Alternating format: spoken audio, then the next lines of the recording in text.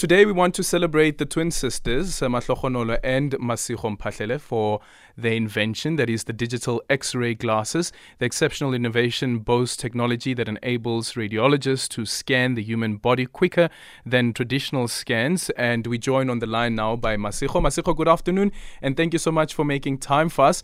Congratulations once again, and well done on flying the country's flag very, very high in Turkey.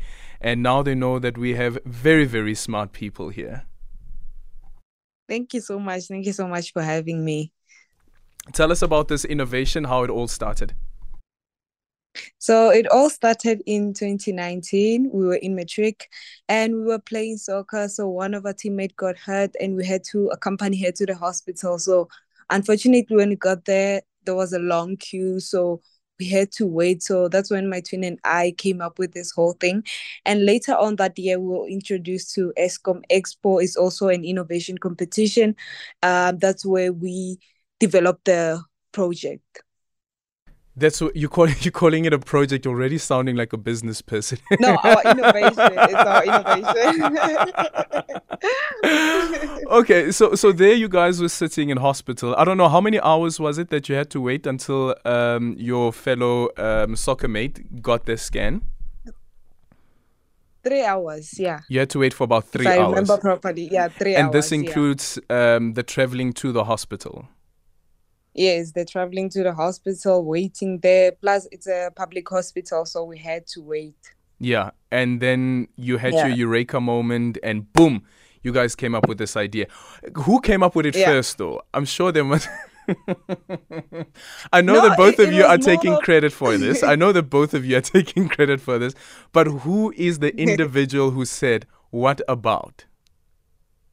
No, it was just like a conversation. So I was like, I wish there was a small thing that we can use to like take an X-ray scan. And she said, maybe glasses, like if you put them on, you can see like almost like on that cartoons, Phineas and Ferb, something like that. So yeah. Mothers and fathers, I guess, if you're listening, there's no problem at all with having your kids watching cartoons. Yes. Some ideas are born out of those cartoons as well. And then tell us about the development then of the project. Then after entering the Eskom Expo, we didn't win that competition, but we still kept the project. In 2021, that's when we reopened our invention and we entered the Red Bull basement competition. Then we won in South Africa, then went to represent South Africa in Turkey, Istanbul. And yeah, that's when everything started to come together. And what's the reception been like? It was great. It was great. Even though some of like traveling to Johannesburg to get some resources, but it was all worth it. It was all worth it. Any people who are placing orders, perhaps? Yes, a lot of people are placing orders. A lot of people are looking forward to this invention, and we have been contacted by some medical companies that want to invest in your project. Yes. Okay. I know that you can't divulge a lot, but then speak to us about how exactly it is that this X-ray glass works, and understand that you guys are also trying to develop it so that it is much more efficient. Yes. So it has a camera outside and a screen inside.